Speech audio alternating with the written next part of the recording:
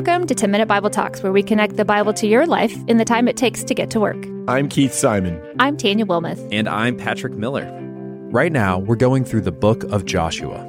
Also, if you want to connect with us, follow us on Twitter at TMBT Podcast. You can also check out our hashtag AskTMBT, where you can ask us anything, and we'd love to connect with you. Today, I want to tell you a story about a time in Joshua's life that was a lot like living in ours. Because it was inspired by God, the Bible is true and relevant for all people and all time, but some stories just really capture us because the things that people were going through don't need cultural or contextual explanation. They just relate and they just make sense because being human has always been challenging. And being human and following God can sometimes be even more challenging if we want to be honest. Here's the basic problem Joshua was facing. How can he keep from turning one big mistake into two? If you have a chance to follow along with us by reading in the book of Joshua, I just highly recommend it. The narration here is really sharp. So today we pick up in chapter 9, and you're going to hear many territories mentioned, but pay careful attention to the Gibeonites. They will rise to be the main characters of our story. From Joshua chapter 9. When all the kings heard about Jericho and Ai, those who were west of the Jordan in the hill country, in the Judean foothills, and all along the coast of the Mediterranean Sea toward Lebanon, the Hittites, Amorites, Canaanites, Perizzites, Hivites, and Jebusites, they formed a unified alliance to fight against Joshua and Israel. When the inhabitants of Gibeon heard what Joshua had done to Jericho and Ai, they acted deceptively. So you just heard the enemy is divided into two groups. You have those who heard about Joshua's victories and formed a really big alliance to fight back. And then you have the Gibeonites who heard about Joshua's victories and came up with a different tactic, deception. The narrator goes on to tell us how the Gibeonites went to great lengths to deceive. They baked bread only to let it become moldy. They pilfered through their belongings to find the oldest and most worn-out wine sacks and the oldest patched sandals for their feet. They found threadbare clothing for their bodies. They basically dug through the yard sale pile to find their worst and oldest things to disguise themselves as poor, bedraggled, travel-weary folks, trekking through the miles and miles of territory to come find the revered Israelites. And the problem was, as the narrators clued us in, it was a complete deception. They weren't from a faraway territory at all. They were actually from inside the territory God had promised the Israelites. From inside the territory Joshua was supposed to capture and conquer. But the ruse works. And the Israelites believed that these people are from far away. So when they were offered some of the provisions to solidify a treaty, this is what the narrator tells us in verse 13. Then the men of Israel took some of their provisions, but did not seek the Lord's decision. According to Deuteronomy 20, Israel was not to make a peace treaty with any cities of the land, but they could make a treaty with a city outside the land. This was part of God's command to ensure the people adequately stepped into all that He promised to give them. But they didn't know. They didn't consult the Lord, so they didn't know that the Gibeonites were tricking them. It didn't take long. 3 days, according to Scripture, for Joshua and the people to discover that they had been tricked, that those weary travelers were actually their neighbors and probably back at home already drinking good wine out of fresh wineskin. And the people were hopping mad. They were mad at Joshua and they were mad at themselves. What had they done? They're faced with a dilemma. The city of Gibeon is the next stop in taking over a whole swath of enemies. But therein lie the people with whom they've just made a peace treaty. So should they go back on their word and destroy them anyway, or should they keep the oath that they made before the Lord? Now the people really grumbled, but the leader said, "We have sworn an oath to them by the Lord, the God of Israel, and now we cannot touch them. This is how we will treat them. We will let them live, so that no wrath will fall on us because of the oath we swore to them."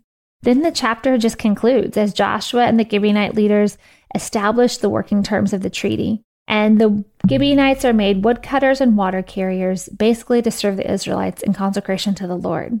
If we keep reading, we don't get to find out right away if this was the right decision. Will this go well for the Israelites, or have they just further compounded one bad decision? Maybe you and I are in a situation like this as well. And in trying to prevent one bad decision from becoming two, we try to do what's right in the eyes of the Lord, but we still don't see how it's going to work out. So what truths or what encouragement can we take from the true word of God to help us? This book of Joshua is consistent with the rest of Scripture and reminding us about the consistent work of the Holy Spirit. When Joshua realized he was in a pickle because he didn't consult the Lord, he has a new opportunity to honor the Lord. And that's the work of the Spirit, shedding light instead of leaving us on autopilot. We also get to watch Joshua wrestle with the consequences of making a mistake. Once we've made a mistake or a poor decision, are we willing to live with that in a way that honors God? Maybe that means confession, or maybe that means restoration. Maybe that means being willing to humbly live with the consequences. But there's never a benefit in Scripture of adding sin to sin. Believers are called to work out the consequences in light of the rest of Scripture, even when we can't see how that's going to go for us. However, we can always seek to do what's good and just. We can always seek to do what marks and set us apart as the people of God. As I'm writing this, I'm living out the gap between mistake number 1 and the potential for mistake number 2. It's summer. My kids are home. Already this morning, I've interacted with 3 out of 4 of them in a way that's short-sighted, emotionally charged, and a little bit critical. However, I can honestly tell you I was provoked. They are, in their own right, being short-sighted, emotionally charged, and I think comparatively more critical than me. It's one of those days where you're like, I need to have a conversation with your mom because someone has to be to blame for this. So I've already made a couple of threats, and I've jostled a few slingers out there, and I've gotten myself in a place where I can either keep this up or I can recognize this is not the best way and tell them, I was wrong, I'm sorry, I need Jesus to help me do this better. I'm trying to imagine what temptations you're facing to double down instead of turn around. Are you in a tricky relationship or a sticky financial situation? Or maybe just a confusing or hurtful place where you've made a bad choice and you either get to make another one or turn around and look for how to honor God in this mess. Here's the really, really good news. No matter what mistake, how big it is, and how many people it impacts, it's not beyond the reach of Jesus. You're never in a situation where his sacrifice is not adequate enough to redeem. You might not know or be able to see the outcome, but taking the next step in faith with him will always be restorative. Do you remember what Jesus said to the thief on the cross close to him the day he was crucified? Did he say, I told you so, or too little, too late? No. When the thief said, Jesus, remember me when you come into your kingdom, Jesus responded, truly, I tell you, today you will be with me in paradise.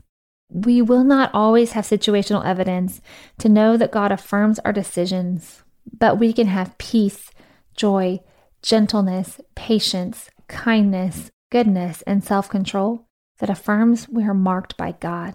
We can know that he loves us when we make mistake number 1, 2, 3, or 74, while simultaneously equipping us and inviting us to come to him before making any mistakes at all. We can know that Jesus never pushes away, but always says, today you will be with me.